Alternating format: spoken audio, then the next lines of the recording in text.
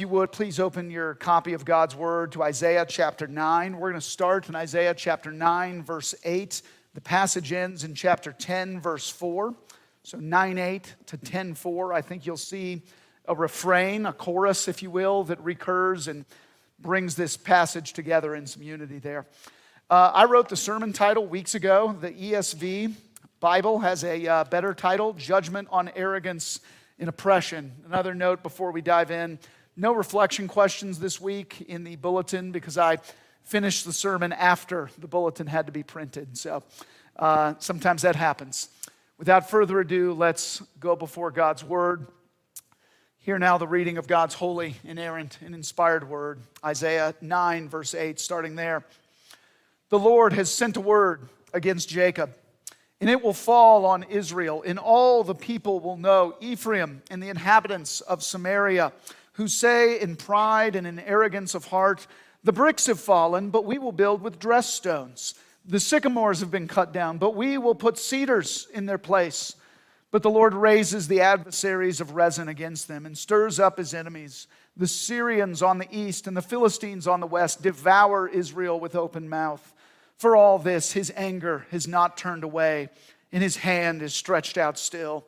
The people did not turn back to him who struck them, nor inquire of the Lord of hosts. So the Lord cut off Israel head and tail, palm branch and reed in one day. The elder and the honored man is the head, and the prophet who teaches lies is the tail.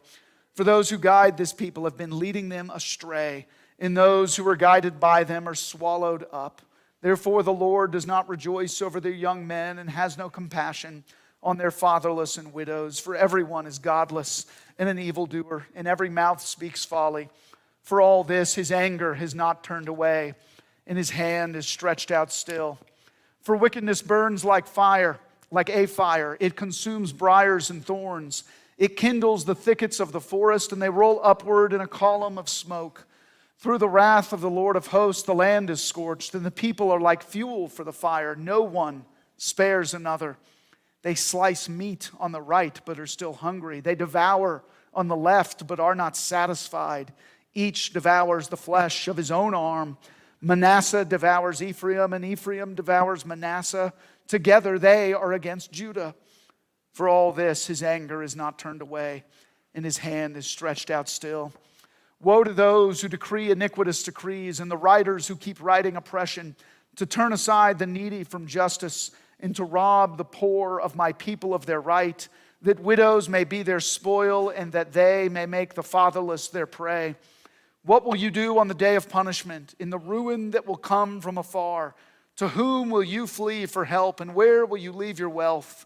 Nothing remains but to crouch among the prisoners, or fall among the slain. For all this, his anger is not turned away, and his hand is stretched out still. Thus ends the reading of God's word. The grass withers, the flower fades, but the word of our Lord stands forever. So let's ask his blessing as we consider his word now. Let's pray. Speak to us, Lord, for your servants are listening. We listen when we hear good news. We listen when we hear a harsh word, knowing that you are a good God who hates evil but extends love to those who are evil and beckons us to come to you. So help us to hear your word this morning. We pray it in Christ's name. Amen. God is angry, God is angry, God is angry, and God is angry. I chose not to use that sermon outline for today's sermon, but it would have been an accurate outline of the passage. 4 sections, all ending the same way. Verse 12, 17, 21, and 10 verse 4. For all this, his anger has not turned away, and his hand is stretched out still. And why am I not doubling down, so to speak, on the anger in today's passage? I'm not sure that's the most accurate way to say it, but nonetheless, because this passage was probably not spoken to the primary causes of God's anger. Let me explain. Isaiah from southern Israel, also known as Judah, probably spoke these words to Judah, but they are not primarily about Judah, it seems, because Isaiah mentions Israel in verse 8, which in this context usually refers to the northern kingdom. the even more wicked half of God's people back then. Same goes for his use of Jacob in verse 8, or Ephraim, verse 9, a prominent tribe in the northern kingdom, or Samaria, the capital city of the northern kingdom. All of these are describing the destruction of the northern kingdom, which was the first half of God's people to be invaded and exiled by a foreign nation. And not to go too deep into Israel's history, but at this time they were essentially two kingdoms, northern and southern. But Isaiah most likely spoke these words to the southerners, his people, who were not quite as wicked as their northern neighbors and brothers. So yes, God is angry against his own people who are called by his name. But that may be more of a cautionary tale for his people this morning, unless you are guilty of the same sins that we will discuss today. But here's how I'd like to use this cautionary tale. Not simply to examine what God hates, we will do that, but also to see what God loves. We're called to love what God loves and hate what God hates. So as we examine these admittedly harsh words against God's people from the 8th century BC, what do we see? What does God want, desire, love? That's how I've structured our 4 points today. Let's dive in. First, the Lord wants repentance and rest more than rebuilding. Repentance and rest more than rebuilding. Verses 8 through 12.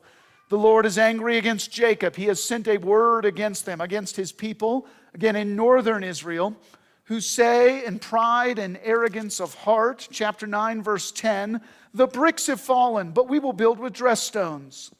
The sycamores have been cut down, but we will put cedars in their place. What's going on here? Well, they are experiencing God's judgment. Their cities are crumbling, have crumbled, and yet they say, we will build it all back, and we will build it back even better. Not bricks, but dressed stones. Not sycamores, we'll use cedars, even better trees. Not formica, but granite, even quartz. Our Fords have failed, so we will buy BMWs and Maseratis. Reminiscent in some ways of Marie Antoinette, let them eat cake. They're out of touch with their miserable reality because they're so full of pride. Notice some things about the context. This passage is very similar to Isaiah 5, many similar phrases. Secondly, this passage comes right after Isaiah 9, verses 1 through 7, the light that will come and shine into the darkness, that will bring forth the wonderful Counselor, mighty God, everlasting Father, Prince of Peace. All that is to come. And why is that important? Why is the placement important? Because Isaiah is basically saying, yes, Israel and Judah, you will one day have a deliverer and he will be glorious. But right now, you got problems. You have many foreign, godless nations invading you, as verses 11 through 12 mention. Rezin's enemies, aka the mighty Assyrians, as well as Syria, as well as Philistia. Israel's surrounded. They've been invaded already, and it's about to happen again. And all Israel can say is, but we want to build everything back and make it better. And in all this, God's anger has not turned away. His hand is stretched out still. You see, God is not calling Israel to rebuild things in her own strength. God is calling Israel to turn from her sin, especially the pride that makes them think they can rebuild it all on their own. Some might call that determination. God calls it pride, arrogance, because they never bothered to repent. And what does all that tell you about Israel's God, our God? Despite their sin, despite God's punishment, present and future, God is still calling them. All this reminds me of Isaiah 30, verses 15 to 18. There, Isaiah speaks to God's people who are again threatened by an invasion, who are about to flee to Egypt for salvation. Egypt is the latest quick fix for God's people in Isaiah 30. But God is begging them to seek Him instead of the quick fix. Listen to our gracious God wooing His rebellious, untrusting people. Isaiah 30, verse 15. For thus says the Lord God, the Holy One of Israel, in returning and rest you shall be saved. Returning or repentance. In quietness and in trust shall be your strength. But you were unwilling. And you said, no, we will flee upon horses. Therefore you shall flee away. And we will ride upon swift steeds. Therefore your pursuers shall be swift. Verse 18, therefore the Lord waits, or as the NIV says, longs to be gracious to you. And therefore he exalts himself to show mercy to you. For the Lord is a God of justice. Blessed are all who wait for him. God's angry in Isaiah 9, yes. But he is the same God as Isaiah 30. And in both places, God is not calling his people to try harder, to rebuild in their own strength. God is calling his people to return to him, to repent of pride and 1,000 other sins that flow from it, to rest in the finished work of salvation that God has already accomplished. The Lord waits to be gracious to you. Again, the NIV says he longs to be gracious to you. Your gracious God may be angry at times, but it's because he wants something better for you. He wants you to rest in him. 1,500 years or so later, St. Augustine still says it best. You made us for yourself, O God, and our hearts are restless until they find their rest in thee. Isaiah is not done because he knows that some have not heard his word, so he goes on. Secondly, the thing we see is that the Lord wants us to seek him more than the experts. Excuse me. Verses 13 to 17. There's a progression in the passage here. First, God rebukes Israel's pride. Then he rebukes their wayward leaders. Now that may not be the motivational, feel-good message we want as we install new elders and deacons today. But it's the next passage in Isaiah. This is the day that the Lord has made. We will rejoice and be glad in it. This is the passage God wanted us and our leaders to hear today. Beware, take note, whatever is appropriate. But he doesn't necessarily start by talking about the leaders. Verse 13. The people did not turn to him who struck them, nor inquire of the Lord of hosts. The first problem is that Israel is not repenting. They are not returning to God, to him who struck them. Listen to one of my old professor's sermons on a regular basis. See, it's what preachers do. Doctors read medical journals. Preachers listen to other sermons. But countless times since March 2020, he has said this to his congregation. It is possible that God has sent this pandemic upon us as a judgment, a warning, a call to examine ourselves. And if you dismiss that too quickly, that would be a mistake. Now let me talk for myself. Have the events of this past year plus caused you to examine yourself, to seek the Lord, to humble yourself, to pray Psalm 139, verses 23 and 24, search me, O God, and know my heart. Try me and know my thoughts, and see if there be any wicked way within me, and lead me in the way everlasting. Have you done that? If not, why not? And if you have, maybe God is not trying to expose your secret sins and misdeeds dark. Maybe, like Josh said last week, God is simply building and refining your character. Israel did not seek him who struck them. Instead, they followed their leaders who were part of the problem. And in God's judgment, he allowed the leaders to crumble. Verse 14, we'll read through 16. So the Lord cut off Israel, head and tail, palm branch and reed in one day. The elder and honored man is the head, and the prophet who teaches lies is the tail.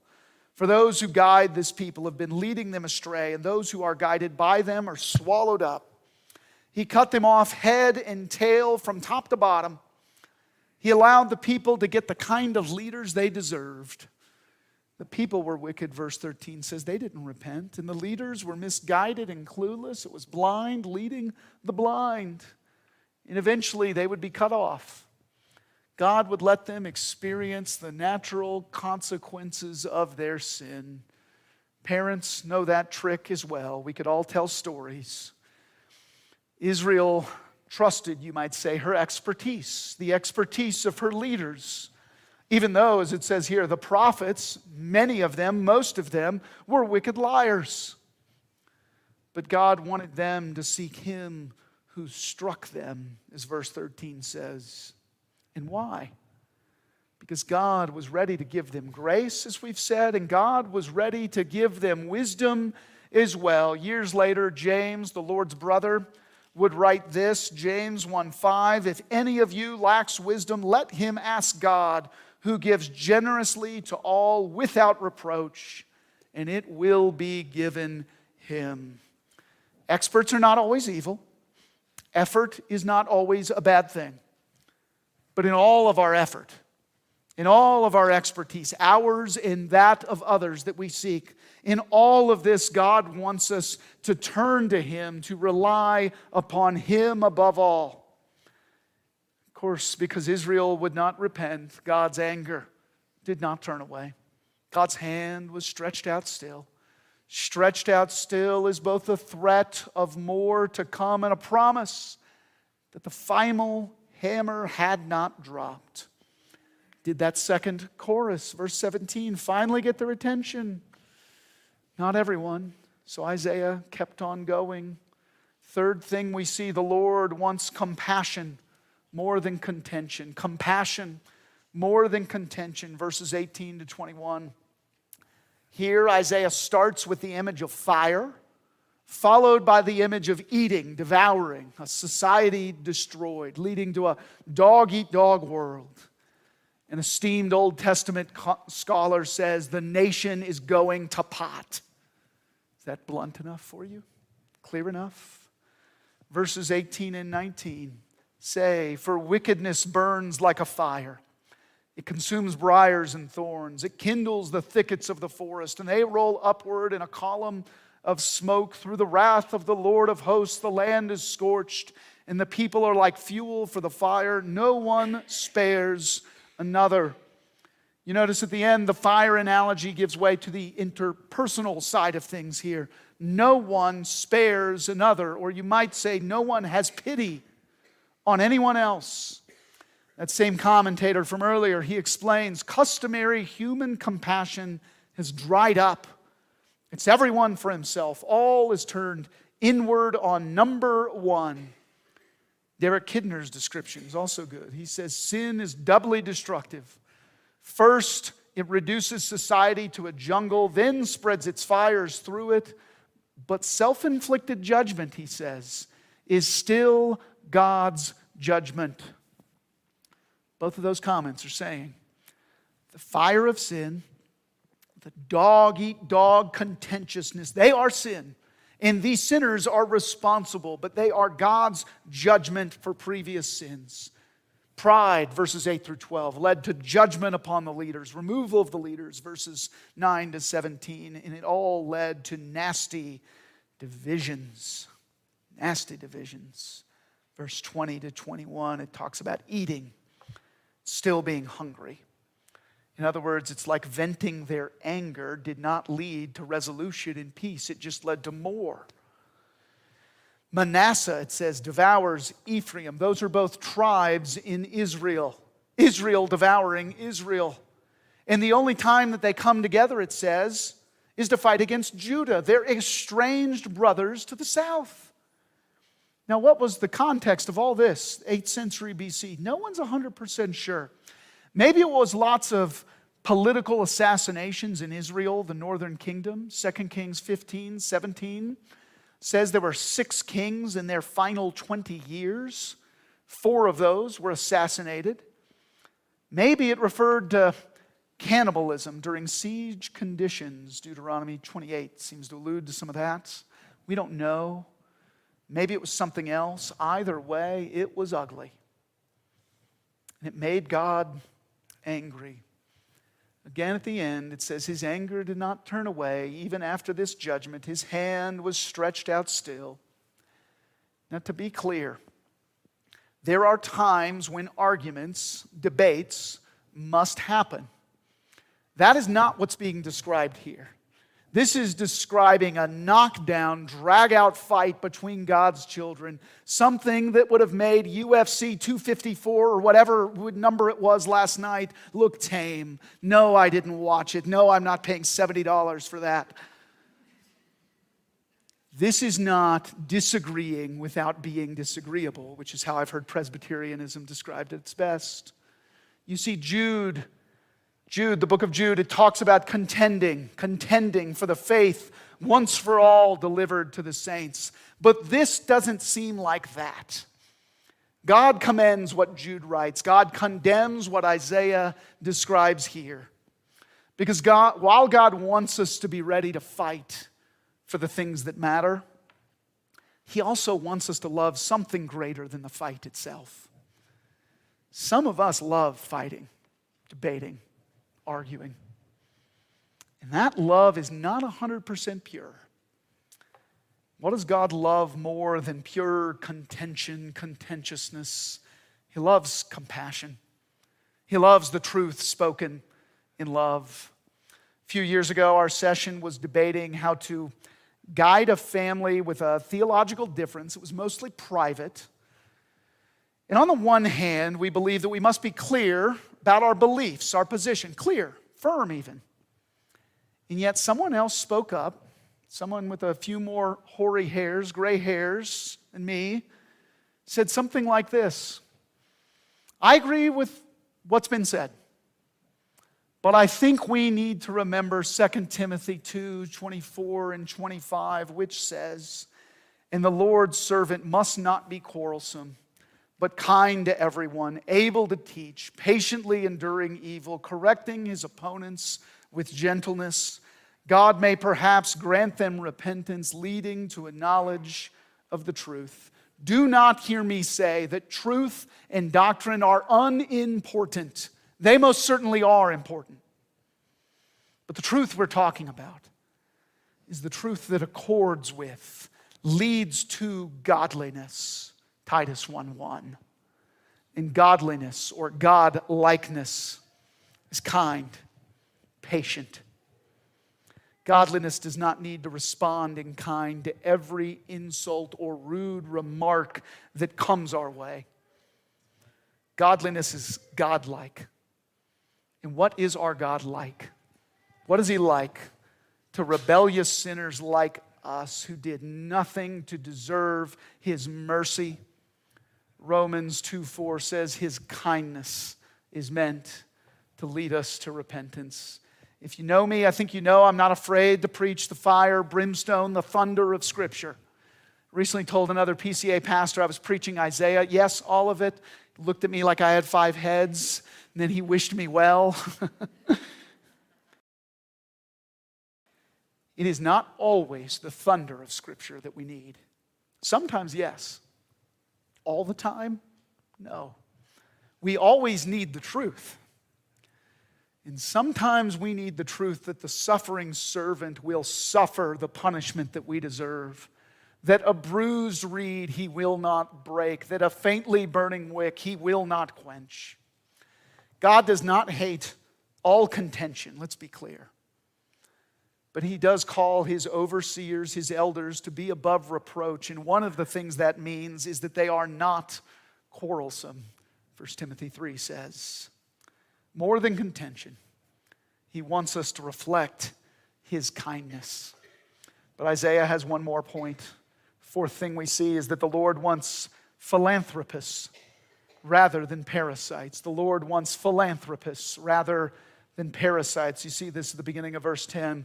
Every other point was a more than statement. This is a rather than statement because I'm not sure God wants parasites at all.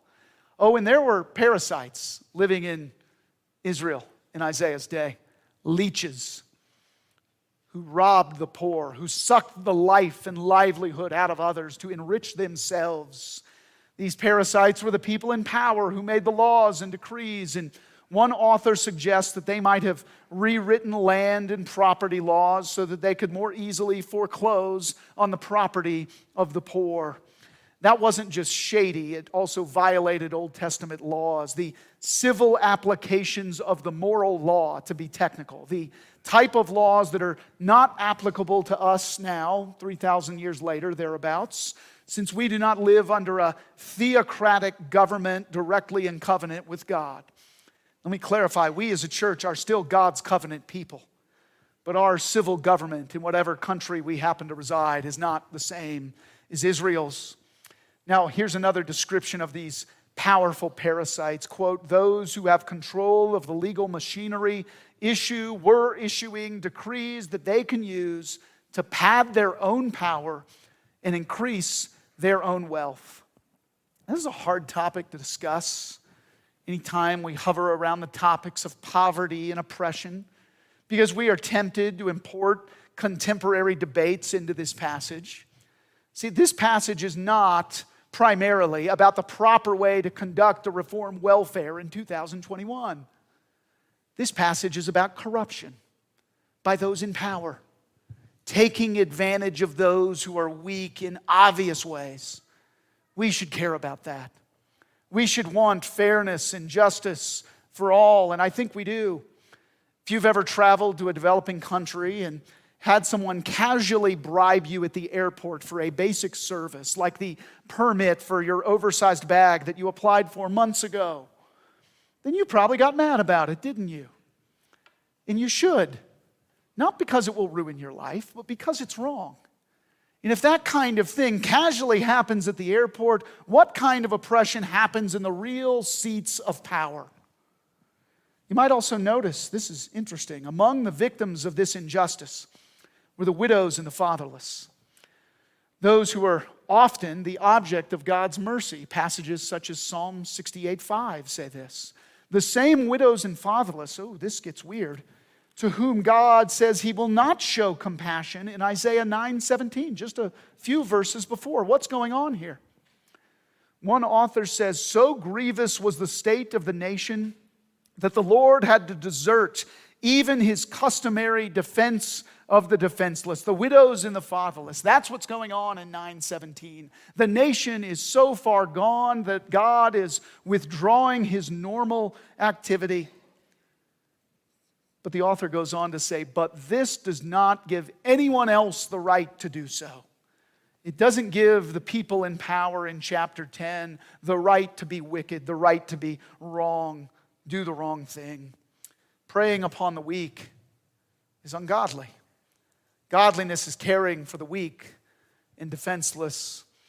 James 1:27, religion that is pure and undefiled before God the Father is this, to visit orphans and widows in their affliction. Preying upon the weak is ungodly. God hates it. But pouring yourself out for the weak is godly. Pouring yourself out, what you might call philanthropy. You see, you don't have to donate $1 million and get your name on a building to be a philanthropist. The word simply means to love mankind, your fellow man who is created in God's image, to pour yourself out for the good of another. And I realize that the application of that at any one time is always complicated. If you don't believe me, ask our deacons. But as we think about all that, as we think about God's call to be philanthropists, to be those who pour ourselves out for the good of our fellow man, shouldn't we ask ourselves this? Isn't that how God has loved us? Lavishly. Isn't he a prodigal father who pours himself out for us again and again and again? Isn't he a prodigal God? By the way, I'm pretty sure that phrase traces back either to Ed Clowney or Charles Spurgeon. I think Tim Keller even gives them credit for it. Isn't our God a good God? Even as those in power in Isaiah here, even as they were growing more wicked and more rich, he warns them, chapter 10, verses 3 and 4, that their wealth will not save them, not when the invasion finally comes. You'll try to hide among the dead bodies, he says, thinking that maybe they will miss you. Oh, and then that chorus comes one more time. For all this, his anger is not turned away. His hand is stretched out still. Why does he keep repeating that? Is it simply to tell preachers that a 4-point sermon is best for this passage? Jeffrey Grogan suggests something more serious, more sobering. If even physical death does not satisfy the fierce anger of this holy God, what dread punishment lies beyond the grave? This is not necessarily the climax. This is just another warning, another plea. The kingdom that you are building without God will not last. Riches will fade, especially in the life to come. They will not provide lasting happiness, lasting comfort, and lasting security. But all of those things can be found in the arms of the ultimate philanthropist, the lover of our souls who spent himself for our sake. 2 Corinthians 8:9. For you know the grace of our Lord Jesus Christ, that though he was rich, yet for your sake he became poor, so that you by his poverty might become rich. Yes, I often use that verse in the bulletin for tithes and offerings time, but it's about so much more, isn't it? It's about the God who withholds no good thing from his people, Psalm 84:11. It's about the ultimate Father who longs to give good gifts to his children, Matthew 7. It's about him who did not spare his own Son, but graciously gave him up for us all, for all who trust in him. Yes, God is angry because God's glorious Savior, the Prince of Peace, is coming. But his people have satisfied themselves with lesser gods, lesser lovers, which ultimately lead to destruction. He has something so much better for us if we will only see it, if we will only rest in his gracious salvation. His anger is not turned away. His hand is stretched out still. Stretched out in threat of judgment, yes, but also stretched out to offer mercy. Again, Isaiah 30, verse 18, therefore the Lord waits, longs to be gracious to you. Therefore he exalts himself to show mercy to you, for the Lord is a God of justice. Blessed are all those who wait for him. Let's pray.